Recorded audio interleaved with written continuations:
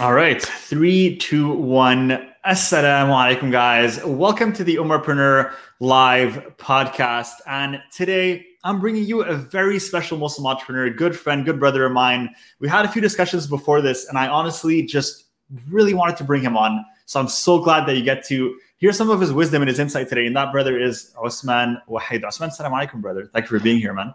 Wa alaikum assalam. First of all, thank you for having me. It's a pleasure to have you, brother. And nobody else wanted to talk to me, so I appreciate it. Oh, my man. It's honestly, I'm so excited that we're doing this, and you already know that, brother. So give you guys a little bit of background, inshallah, on Osman. Osman has an extensive background building companies and coaching startups from an early age. And his history, which I know of myself, I know a little bit of the story, is very extensive in terms of the projects that he's built, the businesses that he's built. And his latest venture is one that I'm so excited about. And the name is Fursa Capital. Fursa is the country's first ethical and halal crowdfunding platform that provides ethical investment opportunities to the greater Muslim community while offering ethical funding to businesses. And I know we have so many Muslim entrepreneurs that listen to this podcast, business owners. And one big thing that I always get is, how do we get the funding? How do we get the investment? Well, with Fursa, they make it easy to raise halal funding for investment opportunities, whether it's in real estate, small businesses, franchises, and other types of businesses through Sharia compliant agreements. So I'm not going to spoil anything else. We're going to dive in. We're going to hear it from the man himself. But welcome, Osman. I'm so excited to dive into all this with you, brother. Thank you, bro. Listen, don't forget, I've had my second coffee, so you're gonna have to muzzle me once in a while. Ask me a question and tell me when to keep quiet, because I'll go on and on. I love it, brother. I love it. I'll make sure to nudge you in the right direction, inshallah. You got it. And make sure that we go through this. But I'm just so excited to hear all you have to share. And I think the best place to start is if you can just give us, a quick bird's eye view of, the journey that led you to start Fursa Capital. I know it's a long story and we could for sure fill more than 2 hours. So if you can just share kind of the bird's eye view specifically with Fursa Capital, right? So how you got inspired to start this latest venture, where the idea came from. Yeah. I told you, that's a very broad question. There's alhamdulillah, look, there's a lot. But if you want to know what the overwhelming kind of influence was, honestly, it was my own pain. Right. It was it's selfishness. I had a lot of difficulty in this world of being an entrepreneur, of trying to do things and build things on my own. No access to capital. I don't have any actual siblings, meaning I have two younger sisters, but all they did was beat me up and get me in trouble. Being the older brother, I was always looking for that camaraderie, that brotherhood that I'd be able to get from somebody. In fact, I wanted it so bad. My first business, or one of my first businesses, was when I was 16, 17, dropped out of high school to build a cafe. And I literally just gave half the company to a friend of mine just because I wanted to have somebody there with me. There was no other reason for it. And I've kind of grown to realize that brotherhood that you get when you're building something with somebody, at least by seeing it with other companies, is something that I really wanted. So the biggest driving factor for me, honestly, were my own pains, my own difficulties in trying to find funding for ideas that I knew would be really beneficial for lots of people, ideas that I knew could do very good financially, as well as socially, and over and over and over again. I could prove it. I could get customers, right, with the idea that it's actually done. I could validate it. I can do my studies, get reports, the whole nine, everything from, X, Y, up until Z. All I would need, I was never able to do an MVP, right? Today, the cost of an MVP is nothing. It's chump change, honestly. But you're talking about when I wanted to build up my first .com company, so to speak, it was going to cost me close to about $350,000, $400,000, right? And you're talking about a guy that, I don't come from money. We don't come from wealth. We're lower middle class. My parents are immigrants. So we didn't have jack growing up. It was happy days on Sunday when we went, across a bridge from New York, Jersey to go to Sunday school. And we knew that at this day we'd get a pizza.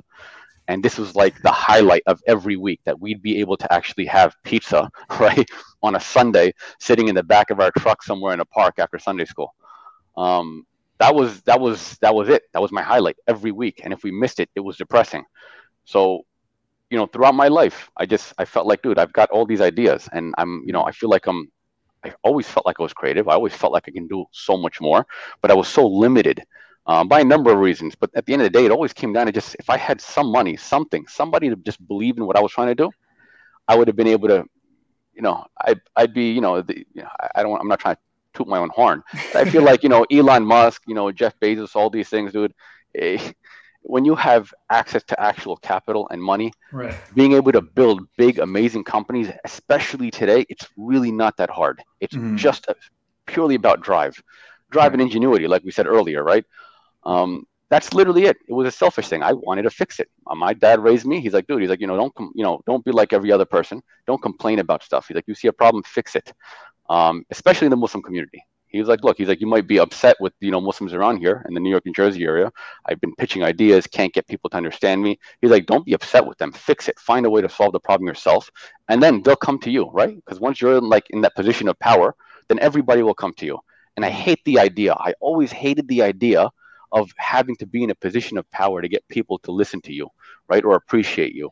That burns me. I'm like, dude, why can't you just appreciate somebody that has a passion for what they're doing, right? Why can't you just lend a hand to somebody that you believe has got something there? And even if you don't really believe in the idea, you should understand the value of seeding that idea. And a lot of that understanding of all this came from, our cousins, Jewish brothers in Teaneck, New Jersey, which is probably one of the, I'd say, strongholds of the Jewish community in this country. They're extremely well networked. They are, they're very articulate when it comes to the world of, or actually the understanding of reinvesting and recirculating money within their own community. So I learned a lot from them. And that kind of envy of wanting what they have and being able to solve this one problem so that other people like me wouldn't have the problem was essentially the overwhelming drive. And initially, I'll be frank, dude, it was a very selfish thing because, right, I didn't want to solve the problem at first. I just wanted money for my own ideas, period. And I tried, right? Failed. Doesn't work. And at some point, you have to realize that, okay, you know what? Maybe it's not for me to do it this way. Maybe there's another solution. When I came to the idea of Fursai, even then, just 2.5 years ago, when we started building out this idea of why not just have a halal crowdfunding site for startups and businesses and, all these halal investment opportunities. The idea was simple. There's a massive gap. There's nothing bringing together all of these Muslim and socially conscious type of startups within our communities to all of the money that's sitting here right now, right? Every investor and every person within our community only has access to a very tiny, small fraction of the overall opportunity. That's it. You're only privy to your first degree network, period, right? You can hop on some platforms here and there and find a little bit more. And the same thing goes to any businessman or investor, entrepreneur. You've got this business, right? The majority of your validation comes from your own community, which is generally bullshit anyway, right? Because you got to go outside your own community to get it validated. Right. It's why, the majority of businesses and startups fail because, that product market fit. So I was like, wouldn't it be a beautiful thing if we just had access to a much broader community, our community specifically, to throw our ideas and say, look, I built this, I've done it. I believe that it's a really good concept. Can you guys fund it together? And, as I started doing it, again, we go back to my selfishness. This is where it came from, right? Allah is the one who guides, right? You assume you know what's good for you. When I started building this whole concept, the idea was simple. I was like, I'm going to solve the problem. I'm going to get millions of Muslims from around the country, right, to all be on my platform. I was like, that's the easy part. Building it, getting all of this stuff, right? For me, in my mind, I was like, that's all easy. I was like, the fun part's going to come after. When I start to find, because I've seen some amazing entrepreneurs, right, across the country, across the globe. I was like, how awesome would it be that a broke dude can now finally invest and be a partner, show my value to somebody without any money by leveraging the community's capital, right? I was like, dude, how cool. So in my idea, when I started building this, it was simple. I was like, yo, I'm going to be the first broke venture capitalist, and I'm going to be able to invest and take equity with no money. And I started it that way, but as I started to kind of grow into it, I realized, you know what? In the process of building this platform, you actually can't have an equity stake in any of the companies that are on your crowdfunding platform. You can't. If there's an ethical problem with it, there's a legal issue with it, and I was really bummed out. It hurt a lot. I was like, damn, bro, you're like, are you kidding me? All my dreams of being able to, have a little bit of equity in all these companies that I believe in and I want to help isn't going to happen. But the beauty in it was the fact that I don't have equity in it makes it a little bit more friendly. It makes a platform more non-biased, right? There's less opportunity for somebody to try and question me about what my motive is, right? Now you can't question me because I don't have a motive. My motive is very simple. Just create the bridge and bring the quality businesses that I think that fit this particular halal profile onto the platform. The rest is up to you. So yeah, like I said, bro, you gotta have to love me. I can go on and on and on. 100%. I'm going to stop you there. Actually, I want to talk about this a little bit. And mashallah, we got a lot of people tuning in, YouTube, Facebook, etc. So I want to give a shout out to everyone. Thank you for joining us, and let us know where you're watching from, inshallah. Now, brother, you've shared so much, right, and so many interesting points. One of them I really want to focus on a little bit, and I want to talk about a bit more. Right now, I could 100% relate to what you're saying. As a Muslim business owner, and I grew a lot of businesses previously, and this is what motivated me to start Remotepreneur, to help Muslims do the same thing. One thing that I believe that we need is more opportunities for Muslim business owners to get funding, to be able to create these amazing platforms, right? And that is really what is right now holding us back. Now, with Fursa Capital, the vision is there. This is what you want to do. You want to provide the community with this opportunity. And you know that through providing this, something that you didn't have growing up, that it would have made such a drastic change in your life, that you want to at least bring this change, bring people this opportunity to receive some of this, right? To receive these chances, have these opportunities that you didn't have. Now, with Fursa, of course, this is a huge venture, right? To say to yourself that I want to build something where I'm going to connect investors with business owners, and I want to create this platform, and it's almost going to be venture capital, but instead it's going to be how do you call this? Open to the public. Capital, right, exactly. Community capital, 100%. So it's open to the public, crowdfunded. So how do you even go about doing something like this? Because it's a huge project, right? It's a huge endeavor. I want to know, what was the first step that you took? Now that you had this idea, we understand that you wanted to build this because this is what you didn't have. You want to bring it to others. The idea is there. What's the first step you took to make it happen? The first step. What was the first step? I'll tell you what the first step was. Realizing that I became complacent. So alhamdulillah, I've done a lot in my life. We built some really cool businesses, man. I've had the pleasure of working with thousands of kids across the country, South Asian youth, Bengali youth, Arab, Bosnian, Turkish. We did a lot of really amazing things from that kind of, you can call it philanthropic or whatever you want. It doesn't really matter, right? At the end of the day, it was just the fun stuff. For me, that was fun. Yeah. I got carried away with doing that because when you come from nothing and you wanted something so badly your whole life, the value of having somebody just sit with you and seriously with their heart just bullshit with you, right? Like, yo, let's talk. What's going on? So when we started going to these kids and these youth groups all over the country, that people from economically deprived areas, Muslims, primarily, it was a beautiful thing to see. That life and everything I had done, my prior, I should say, just before the last 3 years, my whole life at the end of the day was all spent in New York, New Jersey area, right? At the end of the day, my whole life, for the most part in its entirety, with my children, my wife, everything spent at the end of the day was in my home, meaning with my parents, right? I wanted to have this kabhi khushi kabhi gum. I wanted to wake up, bro. I wanted to have people dancing in the morning. I swear to Allah, bro, I wanted to come down and from like the upstairs, and I swear in my mind, I still will get it. Inshallah, I'm still going to get it, right? Inshallah, bro. I love it. I wanted to have my in-laws. I wanted to have my parents. I want to have my sisters, right? I want everybody, like, if not in the same house, bro, I want to have them, like, literally right there in the same block. That was my dream. Naive as shit, right? Because you have no clue, right?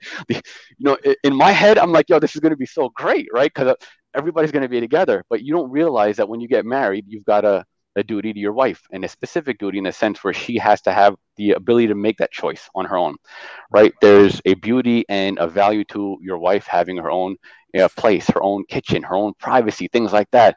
I was like, who needs that shit, right? Bro, we're all going to be together. We're all going to support one another, inshallah, and nothing else matters. Long story short, over the course of that time, I became complacent. When I say complacent, I was very driven. My drive for building and wanting to create and change and things like that was always there. But complacent meaning you don't realize it.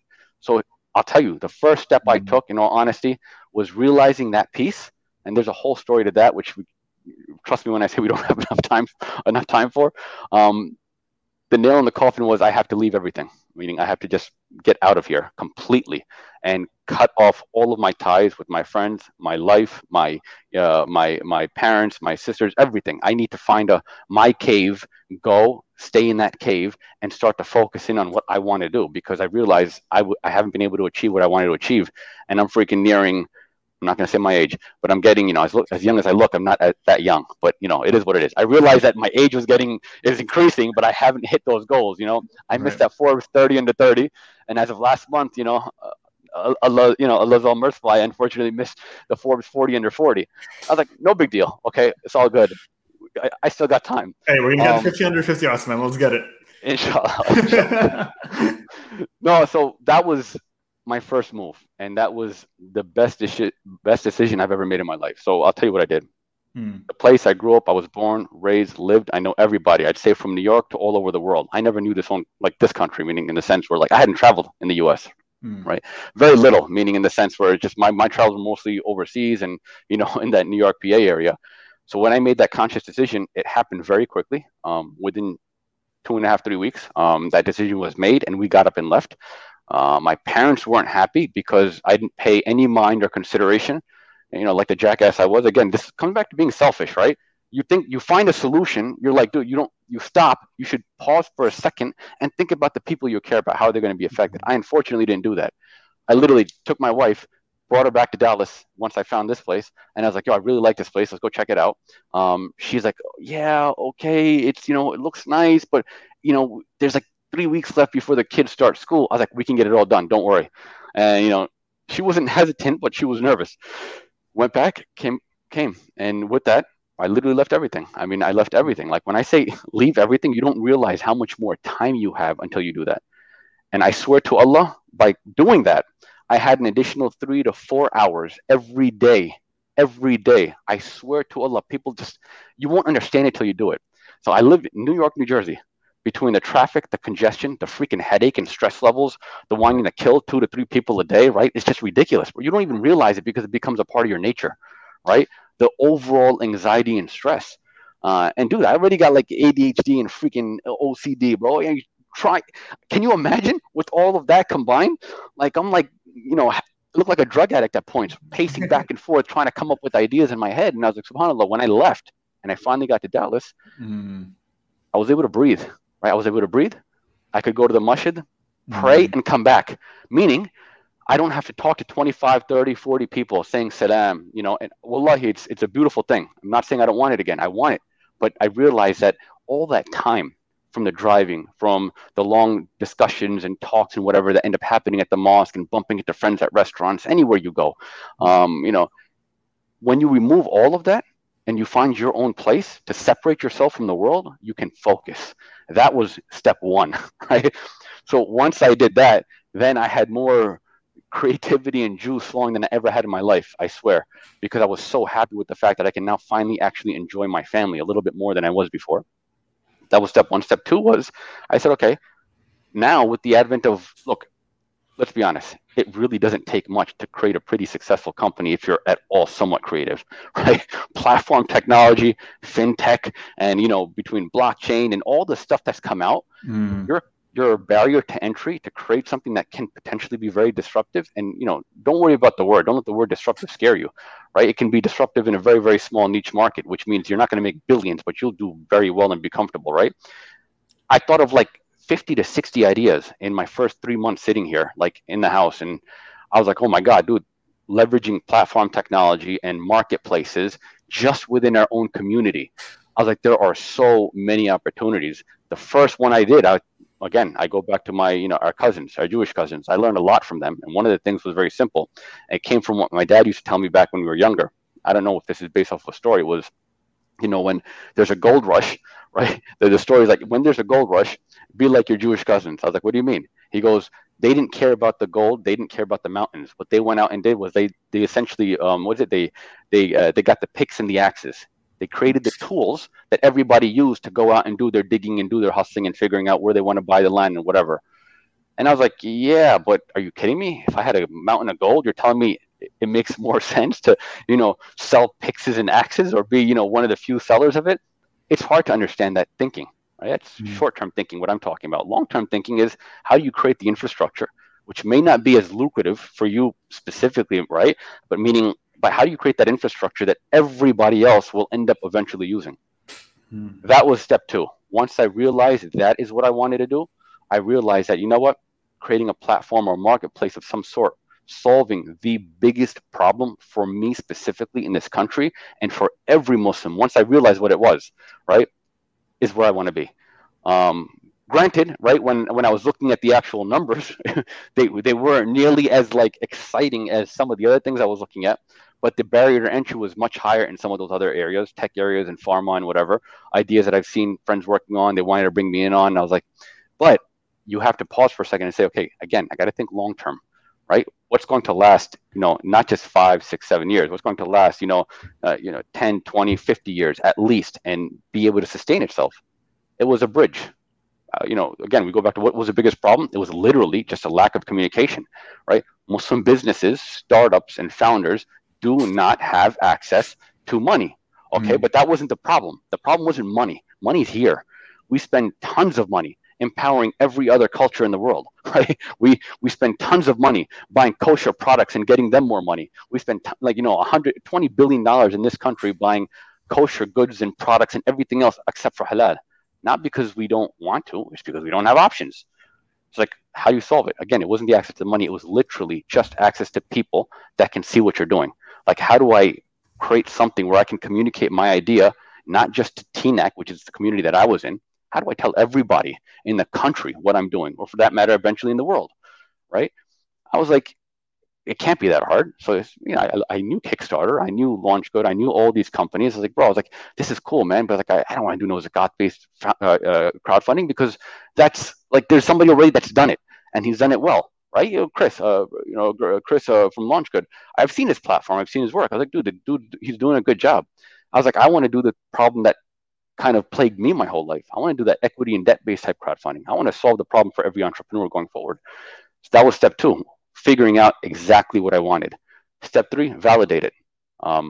At first, it wasn't Fursa. It was what we called halal franchise. Halal franchise, why? Again, when we go back to I wanted to solve the problem by helping people, I wanted to start at I don't want to say the bottom, but I wanted to start at the most economically deprived. I wanted to start at the bottom of the pool in the sense. I wanted to help the people that would never have it. Guys like me, right? My parents, where the idea of making 15% on even $1,000, investment wasn't even like, we just didn't see how that would happen, right? So how do we get that access that all my friends had? My rich friends were always talking about, oh, we made 15%, 20%. I was like, damn, bro, I think my dad makes a good 1.5% with the bank or something like that, right? Because I was not a finance guy. I was like, how do I open up the doors for everybody else? Like, the answer's already there, crowdfunding. I was like, why don't we create some sort of a platform that allows the average person, the average Muslim in this country, to tap into this sort of funding and these sorts of opportunities? Okay. The second problem was, how do we do that for the people that may not know anything about investments, right? So there's this huge transition of wealth, the largest transition of wealth actually ever in our history happening now. And it's happening with like the baby boomers going down to this generation. So it's, it takes 25, 30, 40 years, whatever it is. And I was like, we don't have any actual tools helping us recirculate this money, this massive amount of wealth that's going from one generation to another. We don't have any tools to literally just recirculate that within us. So what does that mean? Those trillions of dollars that we're going to have are now going to go to Procter & Gamble and Kellogg's and, all these companies that other people own. So we're going to give them more power, right? More wealth. And then we're still going to continue to bitch about, oh, we don't have unity, don't give the Muslim guy business because, his quality sucks. And, people love bitching, bro, but they don't, this is what most people do. And I hated it. Again, bro, my dad always told me, don't complain, fix it. So like, you know what? Be the change you want to see in the world. Right? 100%. And I was like, okay, you know what? I don't need anybody's approval. Let's just go out and do it. At first, it was like, do I do Sharia compliant or not? Like, who cares? Just do it, and we'll figure it out as we go. So when I called it halal franchise, the reason I wanted to focus on franchises is because I know a lot of people that fail at it, right? Like most people do. Why? Because these uncles and aunties, these immigrants, Bengalis, Pakistanis, Indians, bro, they come from their country and they don't know any better. They only know what they know in their country. Now they come here, they spend their life busting their butts, working 2 to 3 jobs, hardworking. Honestly, more hardworking than most your average Americans. We've gotten lazy and complacent, and that means me too, right? So you get lazy, you're like this whole demand economy. Like, I want it now, right? Because later is not good enough for me. So I realized that. Same day shipping. Same day shipping, bro. SubhanAllah, don't get me started down that road, bro. So I was like, look, there's all these uncles and aunties who bust their butts, work really hard, and then when the time comes, what do? You know what they do? They respond to the validation they got from their own community. So let me give you an example. Uncles and auntie, some Pakistani auntie who's making freaking pakode and chai. Everybody in the community says, "Oh, mashallah, Kausar, you make amazing pakoda and chai, right? Okay, you should start business." Like, you don't know a damn thing about business, but you're telling that somebody to start it. Okay, fine. Again, immigrants, they don't know any better. So they're like, when they finally save enough money, they invest it in an area they believe is going to be beneficial for them because everybody in the community said that they wanted it. Not realizing that, again, majority of the people in that community don't know a damn thing about business anyway. They don't know any better. So what happens with those people? Those people that spent their whole life leaving their country to build a future for their kids come here and put their money into a business that's going to fail. It happens over and over again. And I was like, you know what? I've seen a lot of those. I've been affected by very similar circumstances myself. I was like, how do I help those guys? Right? Like, very simply put, how do I get them from making that stupid mistake that they don't realize they're making? Simply put, I was like, yo, let's find them another business that is an existing franchise, already has the systems and all that stuff in place, and let's get them to do that. That way they can build a business in the area that they enjoy, and they can, create some jobs, get an understanding, learn how the business works, and eventually Allah knows best. If they want to do it on their own later, do it later. Barrier to entry, what was it? Money and access, same thing. Again, one more time, same problem. First of all, this world of owning franchises is not made for your average American, because the average American is lower middle class. How is it that the majority of these businesses are made only for a percentage of the population that is essentially a minority? That just blows my mind. I was like, why can't we just chip in? Like, we have these freaking committees and stuff like Arabs, out of all the Muslims, there's only, I guess, Smileys and like some small Arab communities and Aga Khanis or whatever that actually do it, which is that recirculation of wealth, right? But the overwhelming majority don't. But we've got this basic idea, the committee, right? In the masjid, aunties and uncles, everybody putting in money into a pot, and every month, right, somebody takes a stick, whoever has a shortest stick or whatever, gets access to it. At first, I used to think that was silly, right? But then when my mom used it so many times, bro, just to pay bills because we didn't have enough for water, or we didn't have enough for a freaking mortgage. So she'd take advantage of this committee. And the fact that she ended up getting that love, that honestly, it's not even love, dude. It's what we're supposed to do, frankly speaking. All right, let's not call it like we're doing anybody a favor. This is our responsibility, and we are absolutely supposed to be recirculating this money in this manner. So I was like, it would be really cool if we can take that same concept and just globalize it and turn it into a platform. And I was like, the only problem is really just going to be trust, right? How do you add people to this committee where you're giving money? So initially the idea started as just franchises. Then it turned into something just that wanted to be Sadaqah Jariyah, right? So the branding for Halal franchise, though, by the way, got me at speaking engagements all over the world. I was like at 8 different countries over the course of about 3 to 4 months speaking at expos and conferences, because the idea blew everybody away. They're like, oh, there's never been anything like this before. The idea of just being able to access these franchises or businesses on my mobile device in our community and quickly just either invest or say that I want to own outright or whatnot. I don't want to get into too much detail because you'll see it with our launch. But that was my validation. Mm-hmm. Now I got the validation. So I moved. I made the first sacrifice. I spent a lot of time, made the second one. Once I validated this idea and I realized this is exactly where I need to be. Third step, money, right? That initial capital. When we came here with our life savings, right? The idea was, okay, finally, we're going to pause my Kabhi Khushi Kabhi Gham and we're just going to go solo, right? Just for a little while. So with my, I had to get permission because the majority of the money was my wife's. I was spending my time doing charity work and all kinds of fun entrepreneurial stuff my whole life. And I had that support system. That is a blessing. Right? Everybody likes to think about, it's so easy. Nah, bro, it ain't. You're an idiot if you think being, an entrepreneur trying to be in this life is easy. So I said, look, I had to get my my wife's savings and my life savings and get all the permissions put together. Once I got all of that put together, and she agreed on the sense that, look, this is what we want to build. This is not just charity. This is actually financially can be pretty viable. It makes sense if you're okay with it. Let's skip the house. The buying the house piece that you only waited like 20 years for, right? And let's just do this, and then I'll buy you like the biggest house you want, right? Or simply put, I was like, I'll get you whatever you want in like a year or two, whatever. So I got her permission. That was step 3. And then after that, it was you're all in. I put all my money into it. Spent the first year. COVID happens. We had branding issues. Halal franchise, while the rest of the world loved that that brand. It worked really well everywhere. Here in the country, unfortunately, Muslims didn't know what the hell a franchise was. And every time you put the word halal with franchise, they just assumed chicken and rice, right? Like, oh yeah, New York. I was like, no, bro, I said halal franchise, bro, not halal guys. And then again, and then the second thing is, okay, so then they're thinking franchise meaning just a restaurant. I was like, no, I was like, a franchise is any business. I was like, it could be a technology platform, it can be a janitorial service, motel, hotel, gas station, whatever. I realized that now I've got to educate people on a franchise, on the word halal. Then I got to educate them on Islamic finance. It's too much work. I can't do it. It's just, your barrier to entry. It's like, it's too hard. So I said, what if we just got rid of the word franchise and focused on just general funding, like Islamic funding only for Islamic type of businesses, like halal businesses, simple.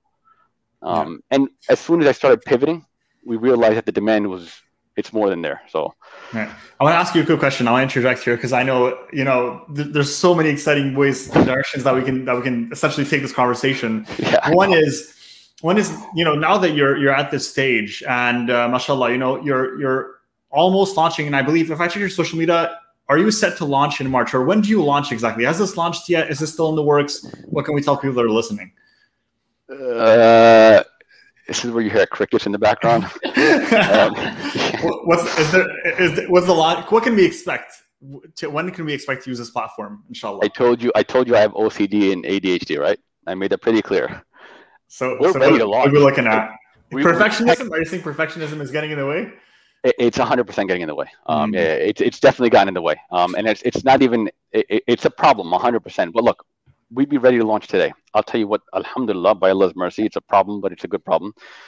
That post I put up about the fact that we had gotten our thing, and I was saying, alhamdulillah, really just added a lot of burden, and again, I'm going to make this very clear. This business, no matter how much money it makes and how much it does, it becomes my responsibility, simply put. And I take this as a burden at the end of the day. So I don't take it as a joke, right? Most people just see a business as a business.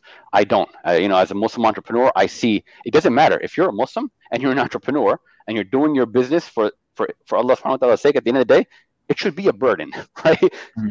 You should understand that whatever you're doing, there's a cause, a specific mission and focus to help society. So how is it you can't be burdened by the idea of doing something like that? I don't see that. So anyway, I was, look, dude, I don't come from a finance background, bro. Again, I dropped out of freaking high school, man. I don't have your traditional education. So when I started realizing the amount of burden that has fallen on me about understanding finance, what I can and can't say, legal and regulatory compliance, SEC and FINRA rules and guidelines.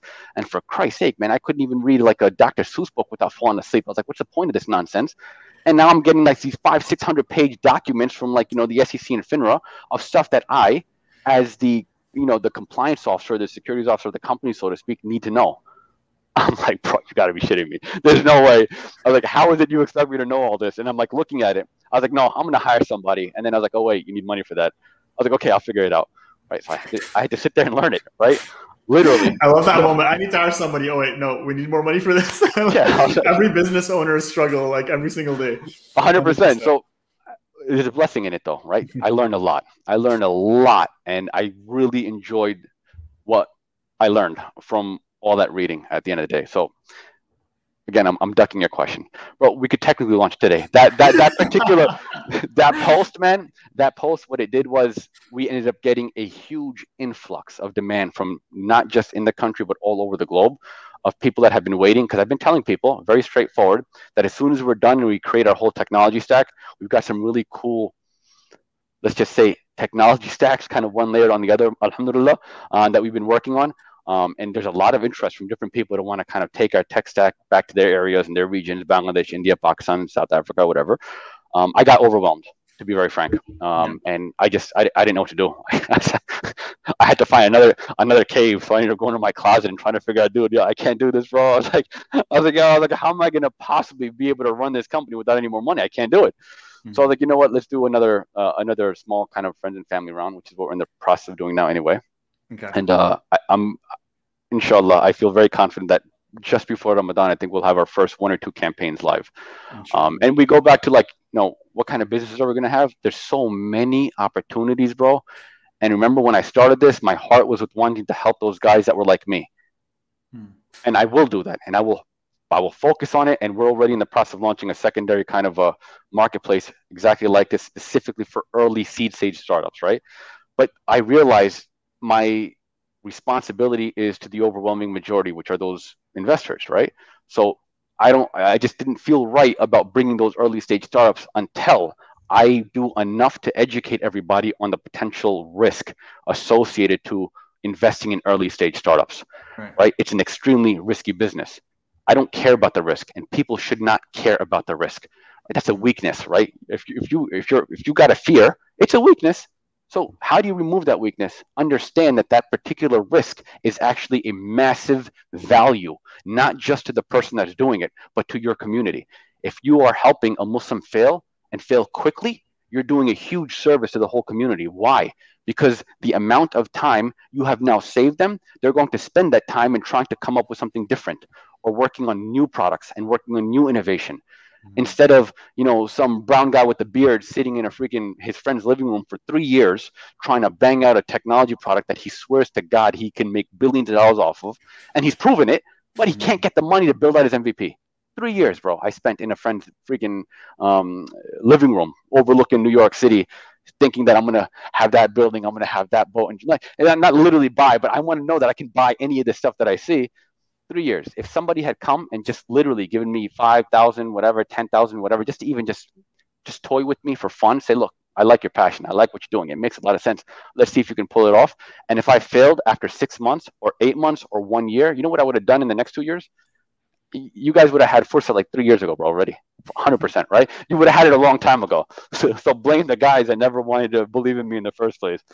I want to ask you something. I want to add something to that, inshallah, because in the same vein of what you're sharing right now, I want to ask you, why? Well, not why, but at least with yourself, why do you believe that right now is an important time, and right now is the right time for Muslims to have this opportunity? Because as you mentioned earlier in the podcast and the episode, that you, as we're growing up, and even previous generations, when we came up and with our fathers and parents, etc., the priority was, let's set up the mosques, let's set up the community centers, the community organizations. But now with our generation, it's like, okay, we have that. Now we need the support systems, we need the financial backing, etc. Why do you believe that right now is the moment? We need this right now. So I'll say something. Again, I don't mean to sound cocky, bro. I know for an absolute fact that this is the most opportunistic point in our history, from, you can say, the fall of the from the loss of the Islamic Golden Age, or even the fall of the Ottomans. Again, that's fact, and that's, again, we can go into lots of conversations about that. But I'll give you the overwhelming kind of 5 points, the 500-foot view. There's statistics and data to show very simply that within 3 generations, you're awash. Right, you're for lack of a better term, you're a fabric with no color, no character. What does that mean? Our parents that came here, they were the first generation. They brought whatever deen and culture and whatever they brought from their homes, right? That was the first. They were the immigrants. The first generation born Muslim American, which is me, right? At the end of the day, already has lost more than half of that. Okay, and this is, again, these are statistics. I can give you reports and all that fun stuff. I've done my fair share of reading. Within 3 generations, you pretty much have a complete lack of that culture, that deen, that Islam, whatever it is that you're part of. It's all gone. So that's what's happened historically over and over again. Knowing that, right? If we're at the first to second generation of Muslim Americans in this country, do you see another option? If we don't start to build something now, we're going to completely lose ourselves. I swear to you on my life that you won't have a choice unless we start to not just kind of save our culture, but start to work with another kind of, seed and nurture that level of ingenuity and creativity that go with our values and our culture at the end of the day. It's not easy to go out and find companies that believe in the same save the planet. This whole fad thing that people are doing. You got all these Fortune 100 companies. All of a sudden, everybody wants to not use cancer-causing plastic or doesn't want to waste water and all. Dude, that's such bullshit. Like, as a Muslim, we're born to work like that. We have been told from day one, you don't waste, you share, you don't use things that are bad for you. This was a part of our culture. Why do we need to, go and support companies now that knew for absolute fact that these things were poisonous and bad for them a long time ago? They only did it now because it makes more economic sense. There's no need for those companies. So again, point one, we want to save our culture and your history or your religion. You damn sure better understand that you're going to lose it within one more generation if you don't start to reinvest and circulate that money within the community. Number one. Number two, where are we today? Again, I talked about this earlier. The largest transition of wealth in our history, meaning not ours as Muslims, mankind's history, is happening now. What does that mean? That means that, the largest amount of wealth, which has been created ever, right, is now being moved down to another generation, simply put. Now, we can say that that's cool. It's not. It sucks because we have no actual tools, resources, institutions, factories. We don't have jack to take that billions and trillions of dollars and put into so that we can start to leverage that wealth and again create more jobs and businesses and services that are beneficial for all of humanity, and again go back to serving our own needs, moral and ethical needs and whatnot. So that's two, right? So now you got the culture and religion piece. You have the piece of this large transition of wealth. What else? I mean, look, dude, COVID. Do we need to say anymore? The whole world is hurting. The whole world has got a little bit of fear in them. The whole world now, for the first time, finally, is hopefully not taking everything they have for granted. I'm hoping people aren't so stupid as to have gone right back to where they were prior. If they were, I have no need for people like that in my life, right? But if you now understand that being clean, right, is important, socially distancing, meaning having some akhlaq and, respect for a person's privacy is important. If you understand that eating good food is important and you're now realizing that these things are beautiful, right? And the fact that being able to sit with my friend or my, cousin or friend out at a freaking coffee shop and just BSing for a couple of hours whenever I want was a blessing. Now that you realize that everything you've had your whole life was essentially a blessing, I'm hoping now this is the point. If anything, the whole world is also looking for change. They've realized everything we've done, this financial crisis, the markets, the way they've been collapsing, and there's like up and down every day. Like, these geniuses want to ride these roller coasters. They don't realize that the fact that there's a roller coaster is the first problem, right? This economy of ours just hasn't worked. Every debt crisis going back for the financial crisis for the last 800 years has always been a product of debt. We didn't have this nonsense in Islamic, economies, so to speak, right? So I'd say these are the three overwhelming. And if I need to give you more, then I'm sorry. It's just, not you specifically. I love that, brother. I love that you shared that. And you're dropping so much gold. And honestly, the love shows with all the comments that are coming in from the audience that are just absolutely amazing right now. I want to, there's so much more that I want to talk about. And honestly, I want to bring you back on, brother, because I know we can keep going for hours, man. We'll dive into Q&A soon, inshallah, guys. So whoever's watching live, if you guys have any questions for us, man, that you want to ask, drop them in the comments and I'll make sure to sneak in a few towards the end, inshallah, that we can ask them. So please drop them in the comments. Now, if you want to get a chance to hear your question actually answered, we got one more for you, brother. What's in store for the future of Fursa Capital? So right now that you're in this position, I know you mentioned, inshallah, you plan to launch hopefully before Ramadan. What are your plans within the near future? What can people expect? And also, just real quick, if you can share with people, who is your ideal profile to sign up to the platform? Maybe someone's listening to this and they feel, and they could be an ideal person to be signing up. And inshallah, we can send them your way. So can you also share some of that, please? Yeah. Okay. Our future plans. We have a lot of them. I'll give you the overarching kind of vision of the company. Simply put, we are going to, inshallah, of course, we're looking to become the seed for reigniting that same creativity and ingenuity from the Islamic Golden Age, if you want to make it very simple.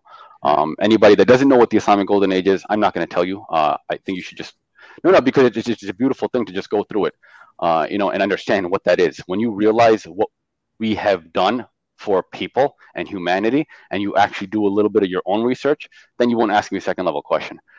Everything that you have sitting in front of you, from technology, biology, astronomy, the whole nine, all this stuff really honestly was seeded, put together, organized, re-engineered, and created and invented by Muslims. Okay.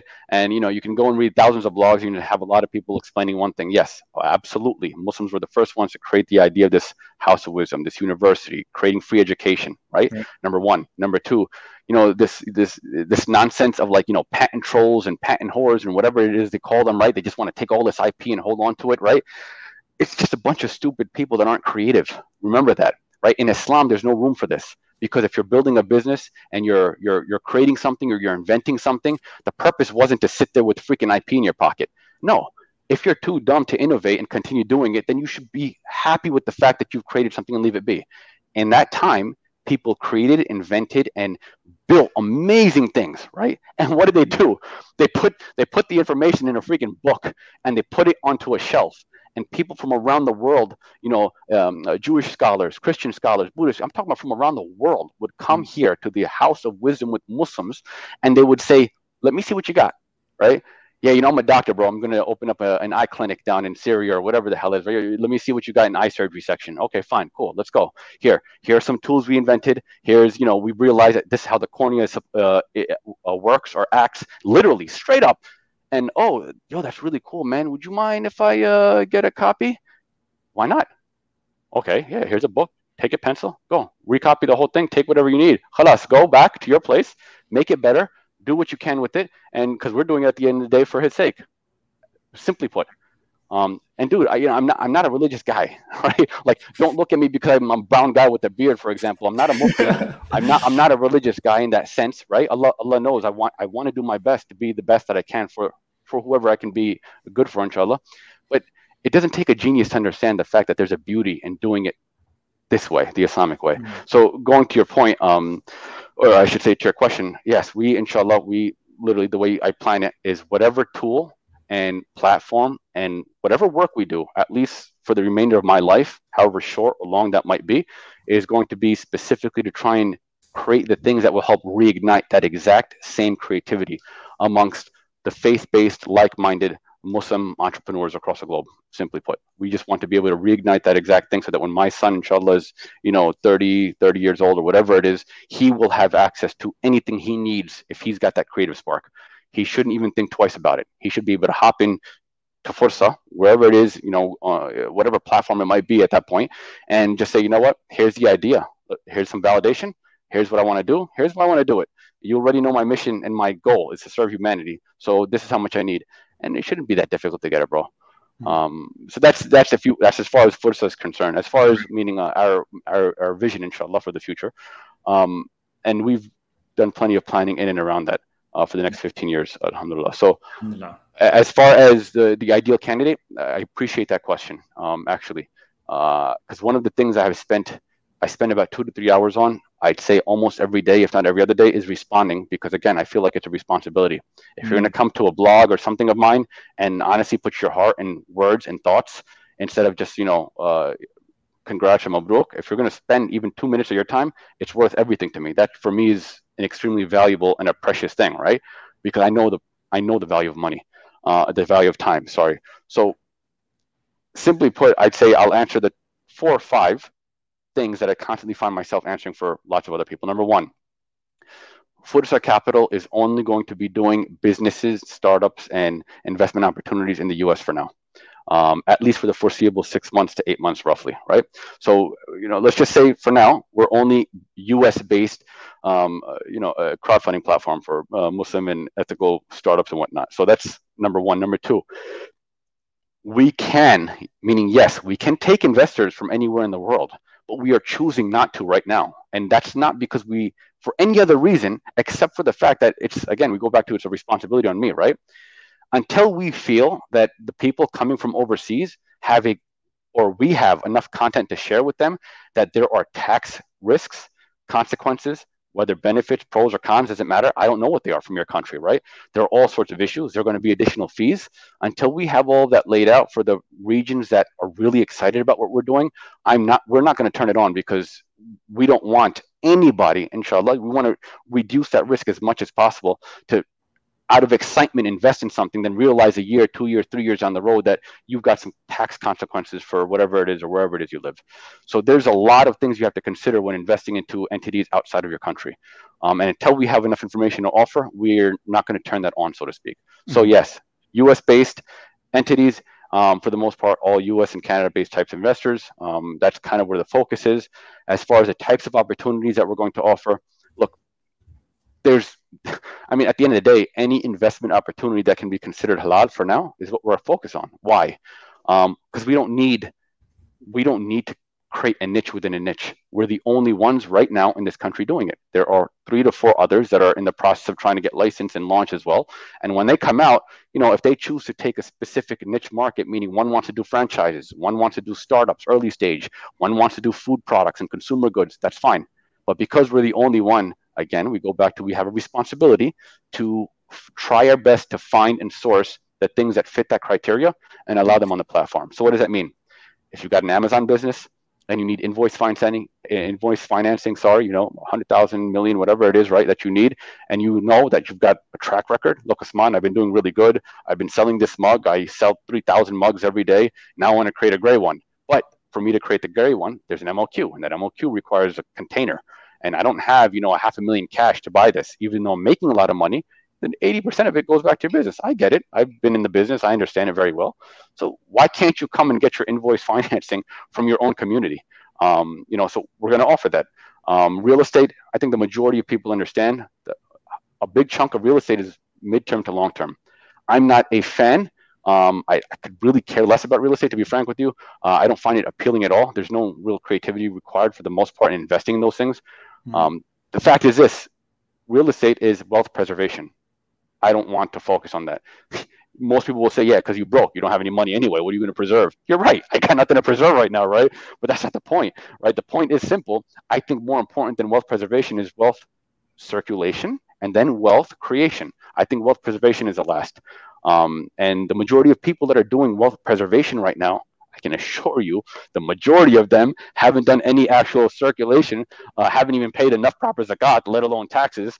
And those dudes are real, trying to sit there and hold on to their wealth. May Allah subhanahu wa ta'ala open up their hearts and pockets. But open up their hearts and pockets. I love it. Yeah, bro. I mean, so awesome, yeah, so we'll have those products, halal food products. We've got, mashallah, SaaS tech companies that are started by Muslims. It could be anything. Franchises, we got a bunch of them, really amazing franchise concepts that are like, look, Osman, I have demand here, here, and here. And I know there's a lot of Muslims there. And I explained to them, I was like, if you launch a campaign and I see your books and everything seems to kind of, look okay, inshallah, we'll put you up and we'll launch you. Then every single one of your customers, think about it. Now you're turning your customers into stakeholders and investors. You tell me where you're going to find that. That's an amazing thing.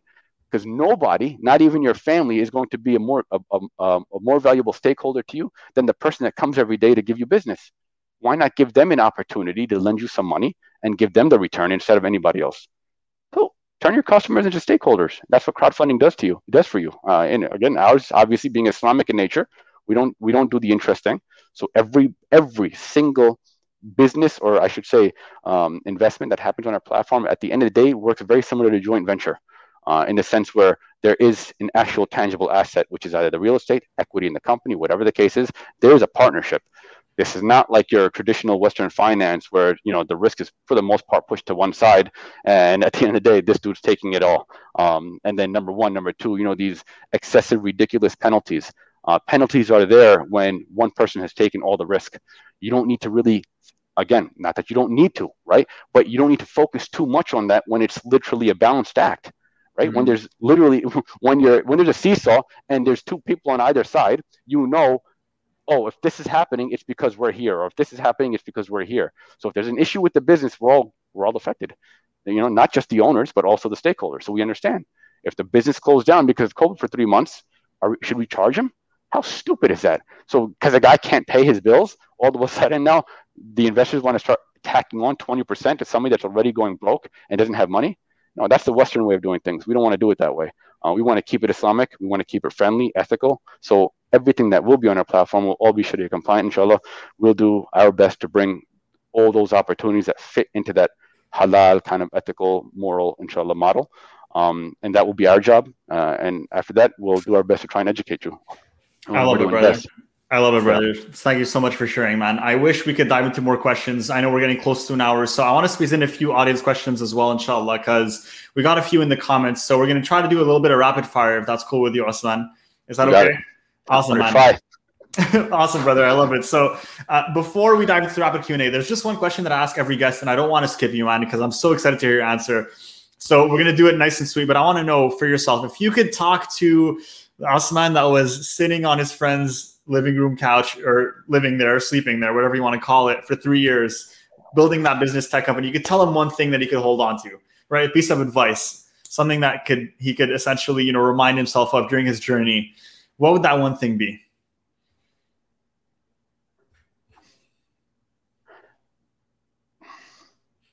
It's Nothing. A tough one, I know. I wouldn't tell him anything. This is the first time that I get that answer, and I love it. I want you to expand on that just a little bit. Tell me why. Look, I'm not going to lie and say I don't have regrets, but I'm very cognizant. I do my best every single day, every time I go to the freaking bathroom, every night when I don't see my kids the whole day and I want to go upstairs and see them, even if they're sleeping. I do my best to try and recognize all my blessings, dude, because I know I'm weak, and I know, my lack of iman and knowledge and understanding, it's not there. But the few things that I do, I like to think that I do it better than most of people, right? And because that's my thing, right? Like, it's my OCD and ADHD allow me that superpower to be really good at what I want to do. And one of those things is understanding how lucky I am, how blessed I am.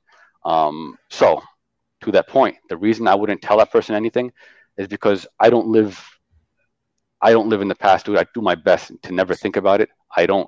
We don't cry about spilt milk, right? In that sense, where like, I wouldn't change anything, because,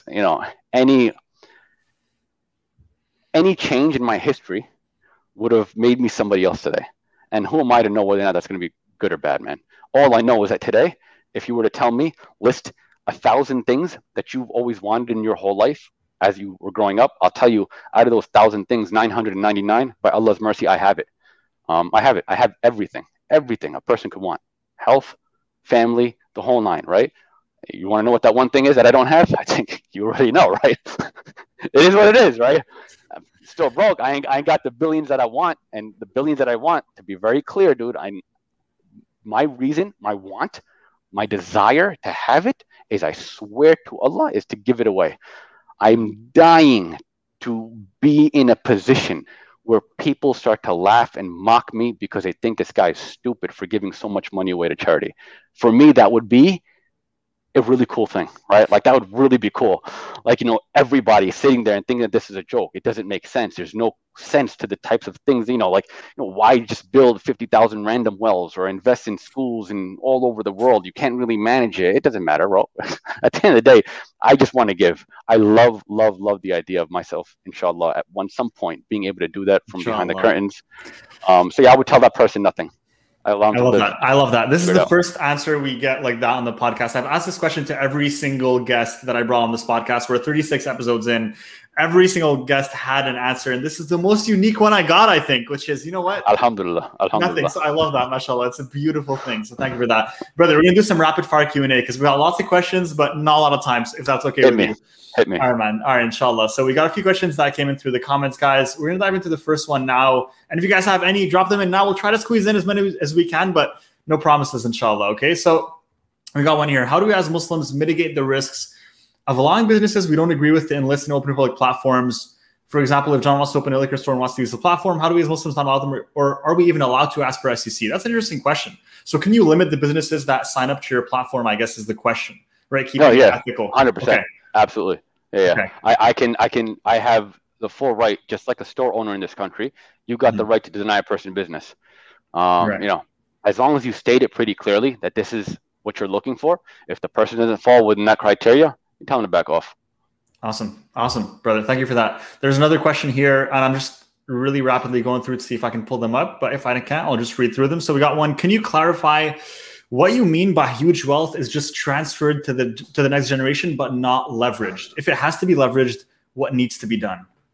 It's a good question. Okay. So maybe if I use the word leveraged, let me make this clear. I didn't mean leveraged in the sense of finance. I meant leveraged in the sense of being reused, right? Using what's there to recreate more, right? That's what I meant by leverage, just to clear that up. But in regards to the idea, there are so many articles in regards to and I prefer you Google it, because again, I may look like I know what I'm talking about. The fact of the matter is, my brain is a mess, dude. It's like a summary of everything I've ever seen and experienced. But if you go online and you Google the fact that the largest transition of wealth in history, you'll see lots of articles that literally, and in a much better manner than I could, articulate how this all works. What I'm specifically talking about is in the world, for example. So if all the wealth within the Jewish community, when it goes from one generation to another, there are hundreds, if not thousands of vehicles in which they take their own money, recirculate it back into their own community by creating jobs. They have their own industries. They have their own products, factories, right?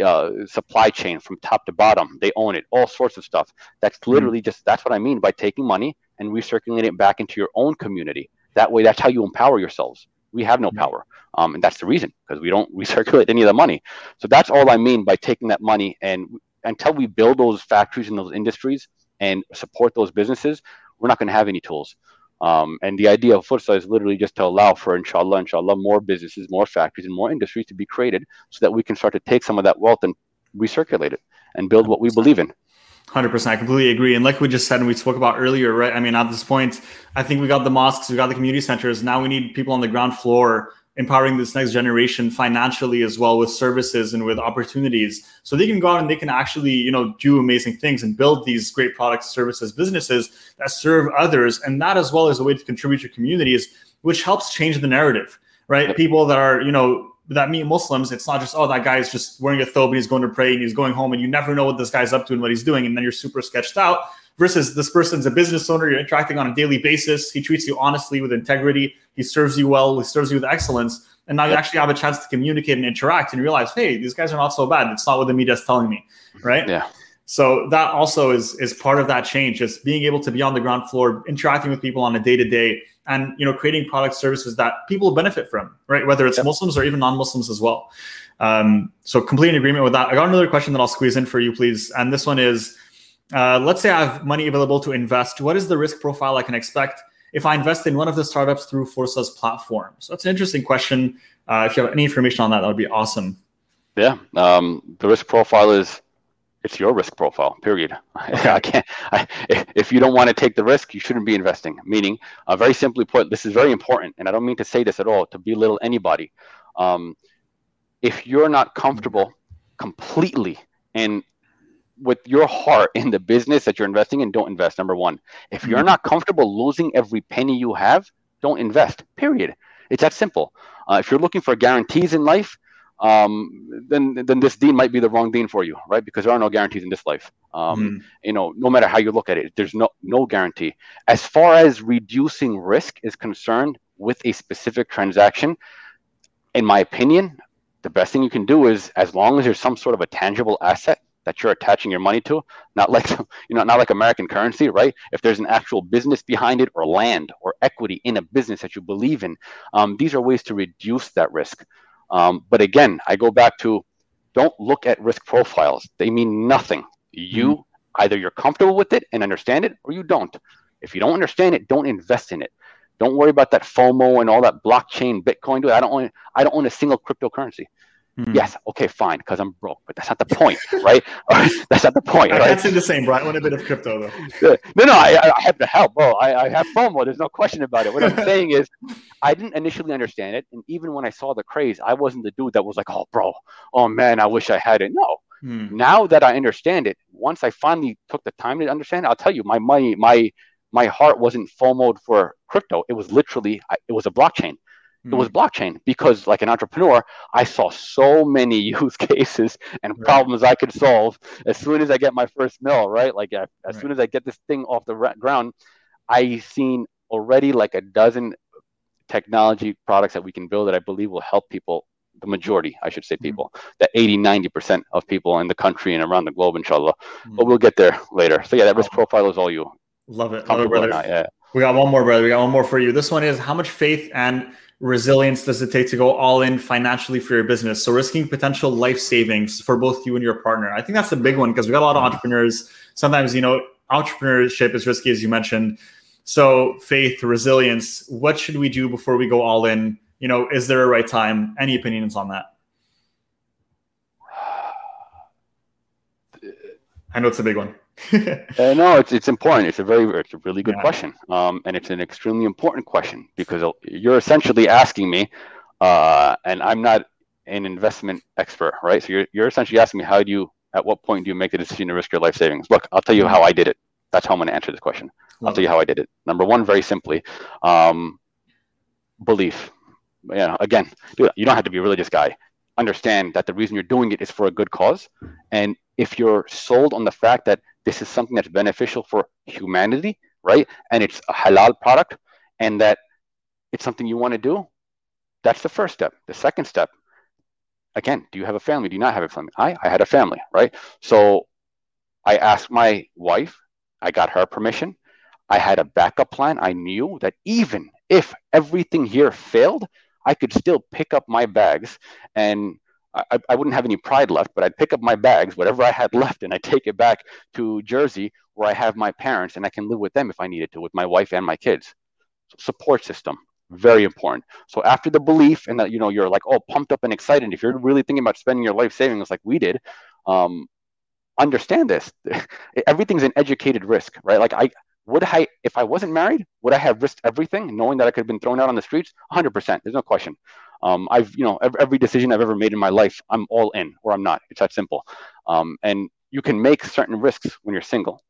Those risks you need to understand are no longer your place to make when you're married. That's it. And then you add more on top of that if you have children. So as long as everybody in your household is okay with the idea that, hey, you know what? I've got this idea. We need to risk our life savings that we had, ready for this home. Instead, we want to do it over here. And you believe it's beneficial for people. If you all on the same page and you believe that you've got some sort of a backup system in the sense where if it fails, what can you do? Is there somewhere you can go and recreate yourself or live and, not be so hurt that your whole family feels it, right? If you have those pieces, just read some Nafal, man. Just do it out and go. Do it, right? But until you have all those pieces, right, there's no reason to do it, honestly. I think you'd be silly. It doesn't make sense because as a Muslim also, it would behoove you to not do things in a manner that is very strategic in nature. It's your place to kind of know every exit, every back door, every side entrance, and know how it is you can not only protect yourself, but your family. So we had all those things. Alhamdulillah, I got my wife's permission, knowing if everything failed, I would pick up every single bag we have here and we'd move back and go to my parents' house. That was a blessing. And if you have all of these things, then I think your risk it's less inclined because money is money. It's here today, gone tomorrow. Who cares? It's not that important. It's the security really that's more important. So yeah. Appreciate you sharing that, brother. There's like a look for that. We got one more that we'll just squeeze in real quick, and because I love this question here. This one's by one of our audience members watching from YouTube. So shout out for that. Brother Adil's asking, sorry, joining late. Would there be any book recommendation from Brother Osman? So any books that you recommend for entrepreneurs that are starting off, things they should look out for on their next Amazon purchase? I can give you two of my favorites from last year. I'll tell you, actually, damn, I don't know, man. I really like books. Yeah. By the way, live and uncut, gentlemen. I love this. I was not a reader, dude. Honestly, to be very frank with you, I wasn't a reader until I moved here. Because again, I had more time, right? I had like 4 hours. So first and foremost, this is generic for any business you're ever going to do in life. You should read this book simply, or if not read this specific book, it's called The Power of Habit by Charles Duhigg. You don't necessarily need to read the book. You can literally get the notes and whatnot. You can get them these days on like Amazon, right? You should understand what habits are as a Muslim. Okay. So again, my audience, Muslim, I'm talking to you as a Muslim, as a businessman, the whole nine. You need to know what a habit is, how it's created and how it's formed, because a habit at the end of the day is the end result of your nafs, right? Once you understand how that nafs works or how that habit works, that's the only way. Like, what is it? My dad used to say, the first step towards solving a problem is a recognition of that problem, simply put. every single problem that you have or any of you have in your life starts with a specific habit. You need to figure out how that happens, right? So again, Power of Habit by Charles Duhigg. That's one of my favorites, right? If you're at all in the world of building marketplaces and platforms and you want to leverage technology to kind of solve a problem, specifically, again, marketplaces and platforms, I'd say one of the best books I've ever read that taught me the most about it. And remember, I'm simple, bro. I dropped out of high school, man. So, I can't be reading books with too much math and numbers. It gives me a headache. I need things that can speak on my level, because once I understand the concept, I can re-engineer it 100 different ways. Mm-hmm. So it's called Platform Revolution by Jeffrey G. Parker. Again, really great insights in regards to the overall development of a platform, the pros and cons, how to monetize it, create various different monetization strategies, what to look for, what pitfalls are. Pretty much all you need to know to understand how the world of platform technology works, right? Two or three more. The New Power. The New Power is a book by Jeremy Hymans. If I was to summarize it really quick, okay, let me take a quick second. This is important, right? So, go for it. The businesses and the ideas that I had when I was younger, let's just talk 15, 20 years ago, would have cost me millions or tens of millions to do. Those exact same businesses, and some of them there's still an opportunity for them, which I'm holding on to for dear life, right? Today will cost me a small, tiny fraction, right? We're going to eventually become an Islamic bank. I don't think the timing is right now. There's a lot of legal and compliance stuff happening around the world and blah, blah, blah. But anyway, it would have cost me close to $150 million to build the bank that I have my vision for just 15 to 18 years ago. Today, it would cost me less than $500,000 roughly to put together that MVP. If I want to do it really well, I do it for like $2 million. Why?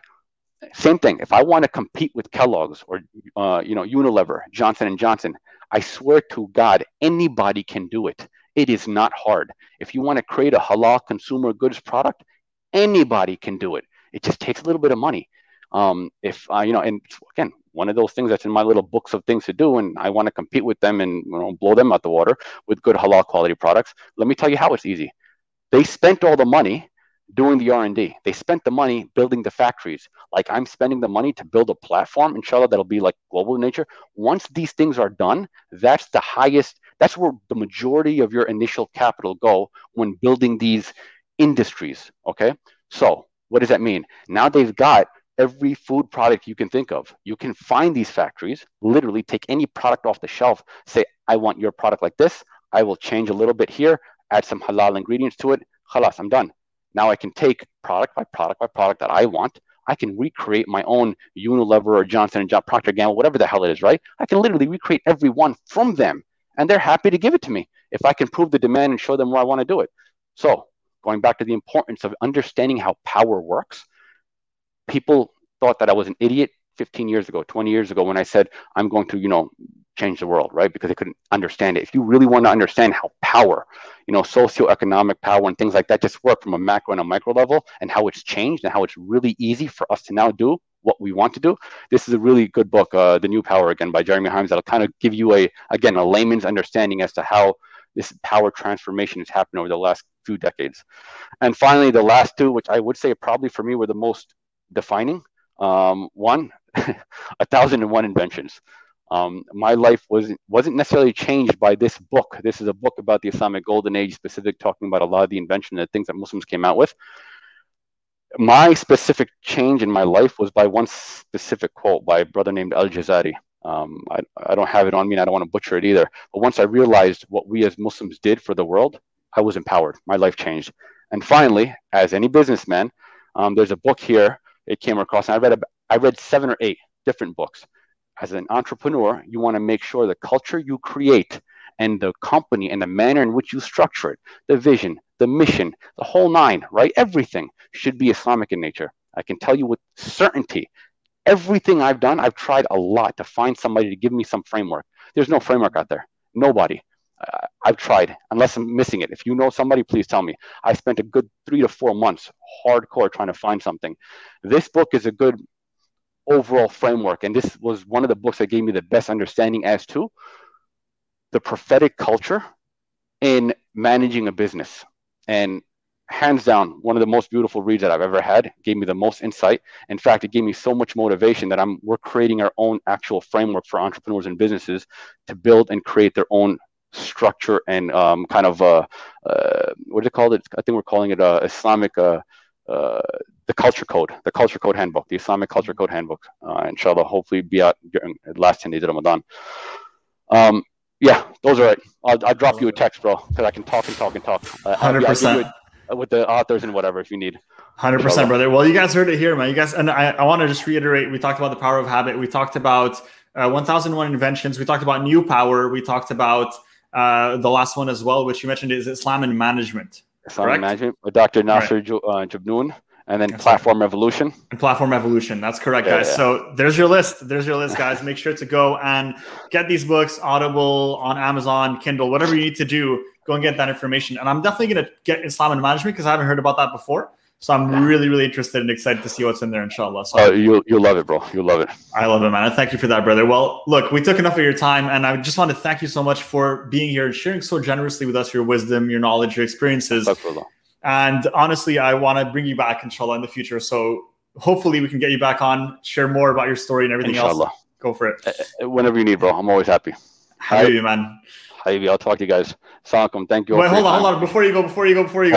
We got to make sure that we get people to support you and follow you and make sure they support Fursa Capital. So where should they go before that? Yeah, look, you can go to, honestly, the best way to support us is if you can, hit me up on LinkedIn. If you see something that you find valuable and insightful, reshare it. Go to Fursa Capital if you want, sign up. Again, I'm not too keen on getting too many people. I don't want you to get your hopes up in the sense where we don't have enough opportunities that we've been able to vet. I'm limited with, unfortunately, my own finances or whatever. But in a very short period of time, I'm sure, inshallah, we'll figure that out. So more importantly, the best way to support us, again, keep us in your du'as first and foremost. Secondly, if you're connected with me on LinkedIn, if you see something that you feel is insightful, just share it. Simple. That's all we need. Nothing more. Awesome, guys. So you watched it here. Make sure to go on Fursa.capital. That's their website as well. And LinkedIn, you'll find him, Osman Waheed, and his really unique bio, brown guy with a beard. Make sure you look for that. That's where you'll find him, inshallah. And honestly, brother, I just want to, again, just reiterate my gratitude to you for coming on here, for sharing your wisdom. And I thank you for the opportunity, bro. I really do. Habibi, man. Honestly, the pleasure was all mine. And thank you guys for watching. Jazakallah khair, guys. Make sure to subscribe, whether you're on YouTube, listening to Apple Podcasts or Spotify later. Just make sure to subscribe, rate the podcast, support us, share it with your friends, because we bring people like Osman every week to share their wisdom with you guys. See you next time. Assalamu alaikum.